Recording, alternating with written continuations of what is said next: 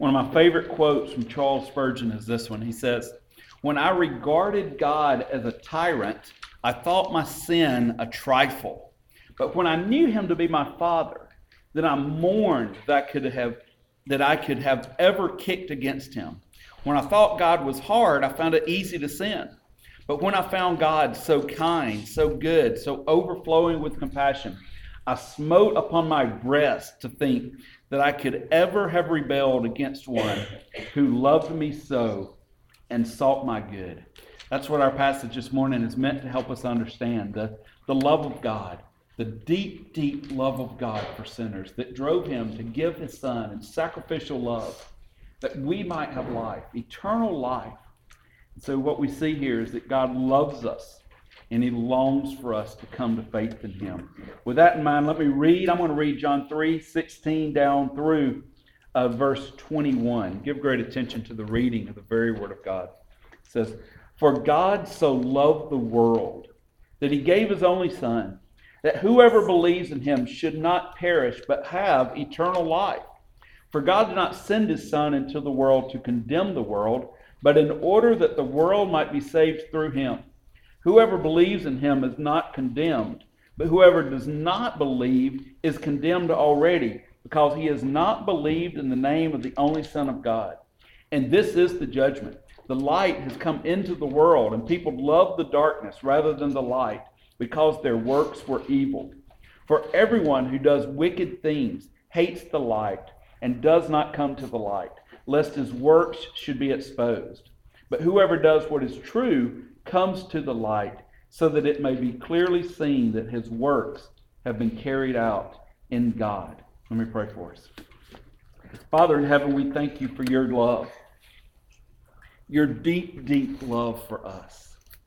Vast, unmeasured, boundless, free. God, help us to live all of our lives in light of your love, that your love would drive everything about us, impact everything about us, every relationship we have, every action that we take, that it might be for you and for your glory. We love because you first loved us. Thank you for Jesus, for whom that love came. Thank you for the Spirit who continues to work in us, that we might live according to your love. May that be true of us today. Spirit, work now to convict us of sin and drive us deeper and deeper and deeper into the heart of that love, into the gospel of Jesus Christ. It's in your Son's name we pray. Amen. Amen. So why is John 3:16 so famous? It's because it's such a wonderful and concise explanation of the most wonderful news that the world has ever heard. The news that God loved the world so much that he gave his only Son, that whoever places their faith in him will not perish but have eternal life. That's the gospel in a sentence. That is the good news. And there is nothing better that's ever been proclaimed in all the earth. And so we treasure these words. These words give us hope. They remind us why Jesus came into the world. They remind us that our sins do not get the last word. They teach us that there is hope beyond our faults and failures. Even though we should perish, God has changed our destiny, for he is good because he loves us. Us. Even us. How far does this good news reach? To the entire world. Men and women, boys and girls from every tongue and tribe and nation and language will experience this love, will believe in Jesus Christ, will enter into eternal life. There is no place on the globe that this good news will not reach. This is good news for the world. It can reach to the worst sinner and the greatest saint. It knows no boundaries. It knows no limits. The old hymn, The Deep, Deep Love of Jesus, says, it's vast, unmeasured, boundless, free. It's amazing grace. This love is not meant to be hoarded to ourselves. It's meant to be shared freely. In the Gospel of John, we see that the Father loves the Son. We'll see that the Son loves the Father. We'll see that Jesus loves his own, his disciples, that his own must love him. The disciples must love one another. Love is the theme of this book. It's the theme of the Gospel. The story of God in our world is a story of love. God loves us. We love one another. We love the people around us, the world around us. And none of this love begins with us. It doesn't begin in humanity. Every bit of this love flowing back and forth has its roots in the person and work of God. John, in his letter, we call 1 John, he says, we love because he first loved us. All the love that we express is rooted in the fact that God first loved us. In verse 19 here of John chapter 3, we see that all this love is contrasted to the ways of the world, which in its fallen and rebellious state does not love God, nor his Son. Jesus is the light of the world, but people naturally love the darkness rather than the light. We go back to verse 17. Jesus did not come into the world to condemn the world, because sin has already cast the world into condemnation. Jesus didn't have to come in order for the world to be condemned. The world was condemned by our own actions, by our own rejection of the truth, by our own rejection of the common grace and the law that's written on our hearts. Condemnation is a reality. Jesus entered into a broken and fallen world, a world that's enslaved to sin, to bring redemption to those who would trust in him, to set them free from sin and its consequences, hell and death and the grave, to set us free from eternal death, to deliver us into eternal life. Verse 18 clarifies the meaning of that salvation. Look what it says. It says, whoever believes in him is not condemned. So all the world is condemned, but whoever believes in Jesus is not condemned. But whoever does not believe is condemned already, because he has not believed in the name of the only Son of God. Whoever believes in him is not condemned. Romans 8:1 says, for there is now no condemnation for those who are in Christ Jesus. Our only hope to escape condemnation is Jesus Christ. But the opposite is also true. Whoever does not believe in him is already condemned. And the reason is maybe not what we would think. We might think the reason is some great rebellion or some magnificent sin or some evil darkness or the worship of false gods, or we could go on and on and on. And all of those things and others might be present, but those things are the fruit of the condemnation, not the cause. People are only condemned because they do not believe in the name of the only Son of God. At the last day, when we stand before the throne of judgment, what condemns us will be the fact that we have not believed in Jesus if we stand condemned. The only thing that will save us if we stand uncondemned is the fact that we have put our faith and hope and trust in Christ alone. Acts 4:12 says, there is no other name under heaven given among men by which we must be saved. No other name. Only the name of Jesus. John 14:6, Jesus says, I am the way and the truth and the life. No one comes to the Father except through me. No one comes to God except through Jesus.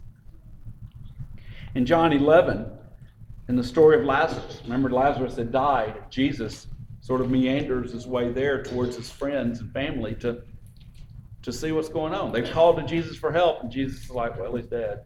I'll get there in a few days. So Jesus finally gets there, but he gets there and he meets Mary and Martha, and he does this miraculous thing. He speaks, and of course Lazarus rises from the dead. But before that happens, Jesus is talking to Martha, Lazarus' sister, and he says this. He says, I am the resurrection and the life. Whoever believes in me, though he die, yet shall he live. And everyone who lives and believes in me shall never die. Everyone who lives and believes in Jesus shall never die. For God so loved the world that he gave his one and only Son, that whoever believes in him should not perish, but have eternal life. The result of not believing in Jesus is that people love the darkness and not the light. Jesus is the light of the world. We learned that back in John chapter 1. But the world loves darkness. You know, we remember here that Nicodemus has come to Jesus in the night under the cover of darkness to talk to him about these things that he's seeing. So this analogy is meant to be convicting to him and his situation, but also to everyone who reads these words. This should convict us even today. to examine our lives, to look and say, do we love the light more than we love darkness? What are we hiding about ourselves and trying to hide from God? Which is foolishness, by the way, for God knows and sees all. We all are naturally drawn to the darkness, away from the light. While some of us are scared of the dark, when it comes to revealing who we really are, we're actually comfortable with darkness. It hides the truth. In the dark, we can pretend to be things that we are not. We can pretend to have it all together, because when we step into the light, our flaws are revealed. And that's scary. That's scarier than the darkness. Spiritually speaking, we know that the things that we do are not enough. That when we're honest about who we are and what we've done, that we're not going to measure up.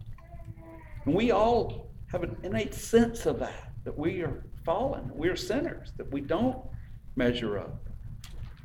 Especially when compared to the one who is light himself. And the truth is that he is the standard by which we are judged. Jesus is the standard. Jesus kept the law perfectly. We are experts in breaking the law. He's the only one who was actually an expert in keeping the law. Yet if we can see Jesus for who he truly is, the incarnation of light and love, the personification of light and love, then we would know that we can stand before him completely exposed. Completely exposed. With all of our faults and failings known completely. You know, earlier we sang, Rock of Ages. What do we sing? We sing, nothing in my hand I bring, simply to thy cross I cling. Naked, come to thee for dress. Helpless, look to thee for grace. Foul, I to the fountain fly. Wash me, Savior, or I die. You get that? Naked, come to thee for dress. Ashamed. Remember, nakedness is from the fall, nakedness has been a sign of shame. Adam and Eve, when they realized they were naked, covered themselves. And God in his grace gave them covering. But the good news is that in the gospel we can actually, not that none of us need to run around naked, but we can be exposed for who we really are without fear of rejection. Completely known, even in that moment of exposure. Knowing that if we can see him through eyes of faith, we can know that he is the Savior we need, and then we can rejoice that we are known completely, and yet, even being known completely loved, because that's our fear, right?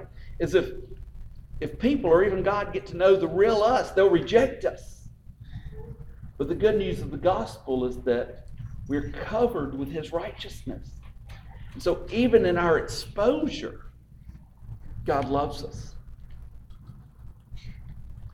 Completely known and yet completely loved.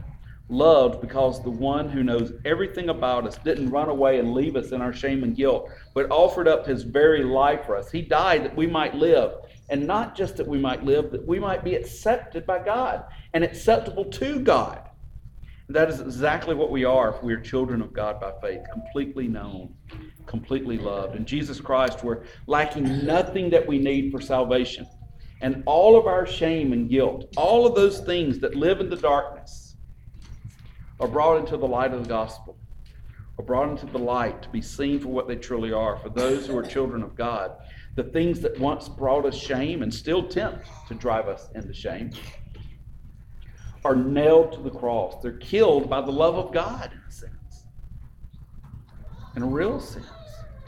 We can walk away from the pain that they bring by bringing those things into the light and then not pretending that they exist. But to be honest, we need to be honest about them and know that Jesus doesn't just ignore those themes that define who we are and bring us shame in so many ways.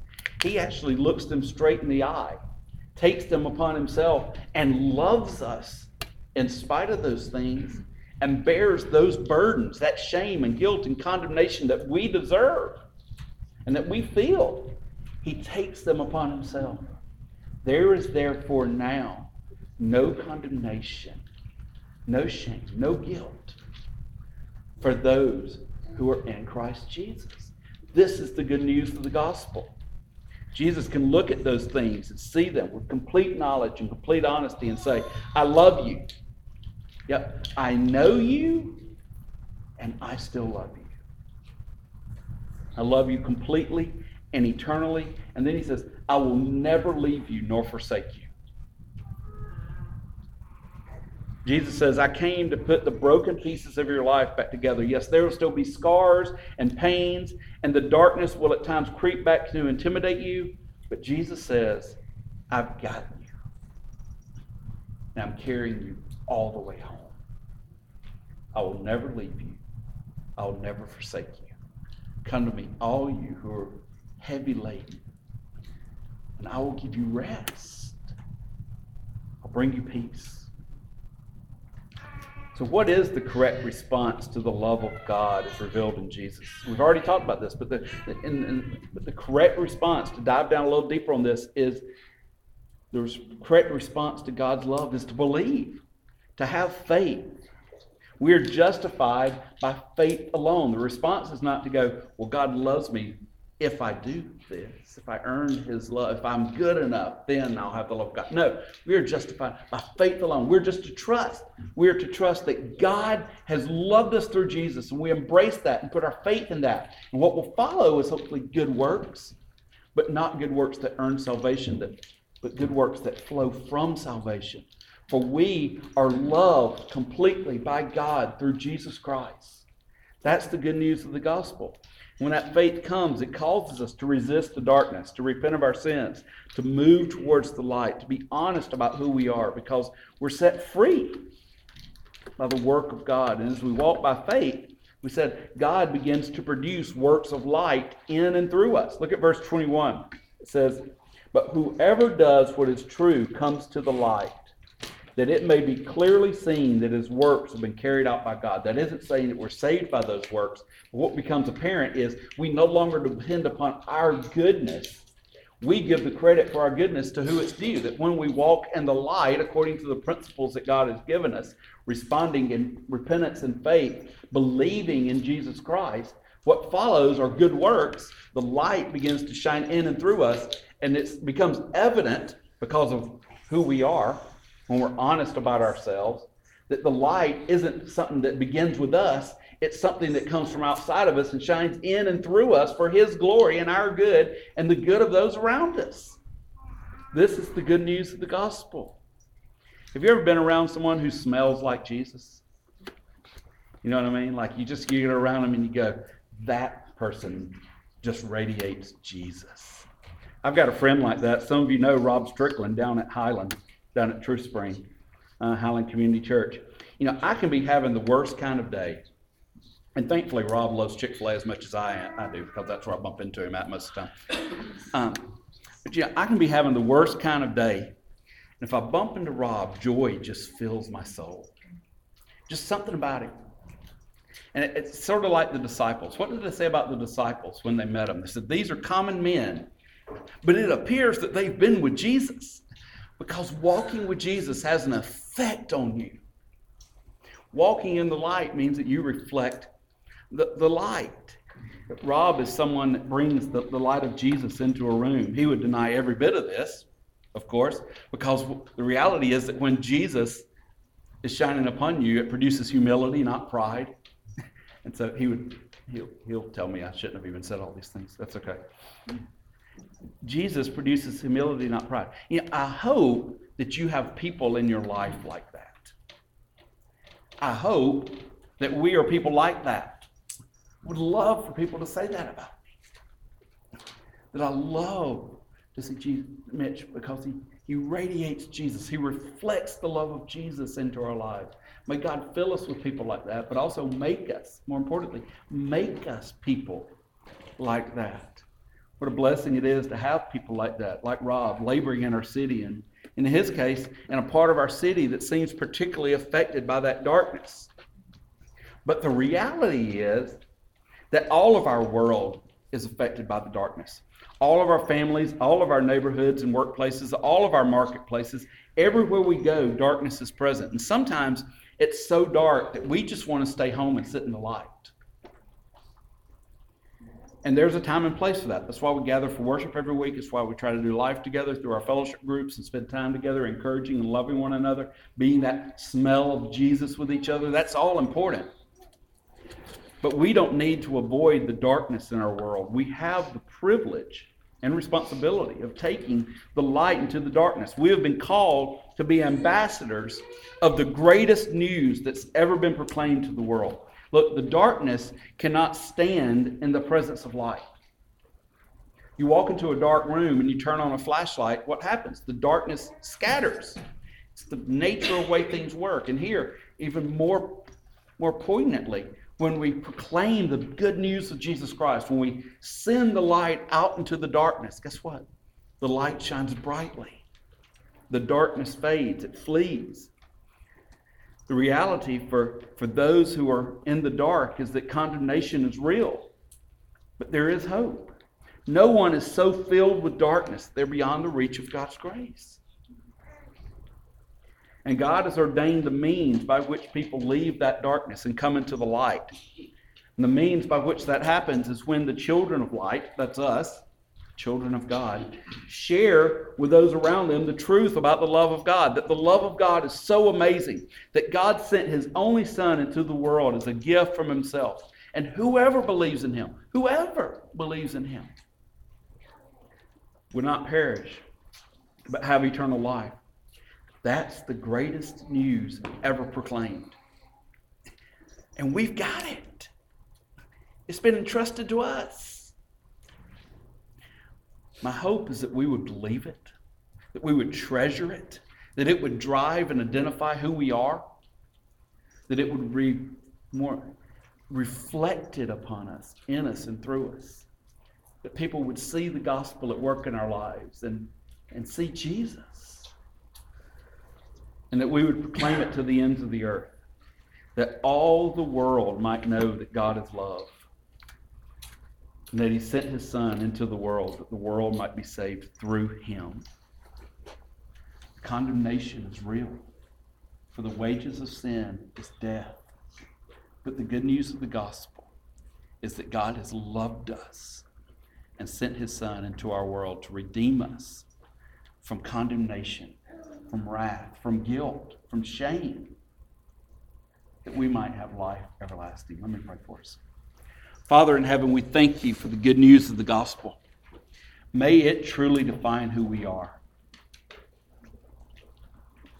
May it drive every decision we make. May it drive every conversation that we have, every act of love and kindness. May it cause us to repent of every sin and every place where we fall short of your glory. God, may it drive us to love our neighbors well, to proclaim the gospel to the ends of the earth, that all the world might hear that you are love, that you have loved us.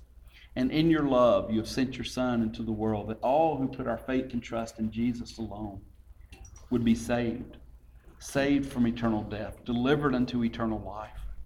Would you help us to preach the gospel boldly, without shame, without reserve, in love to those around us, that people might move from darkness to light, from death to life.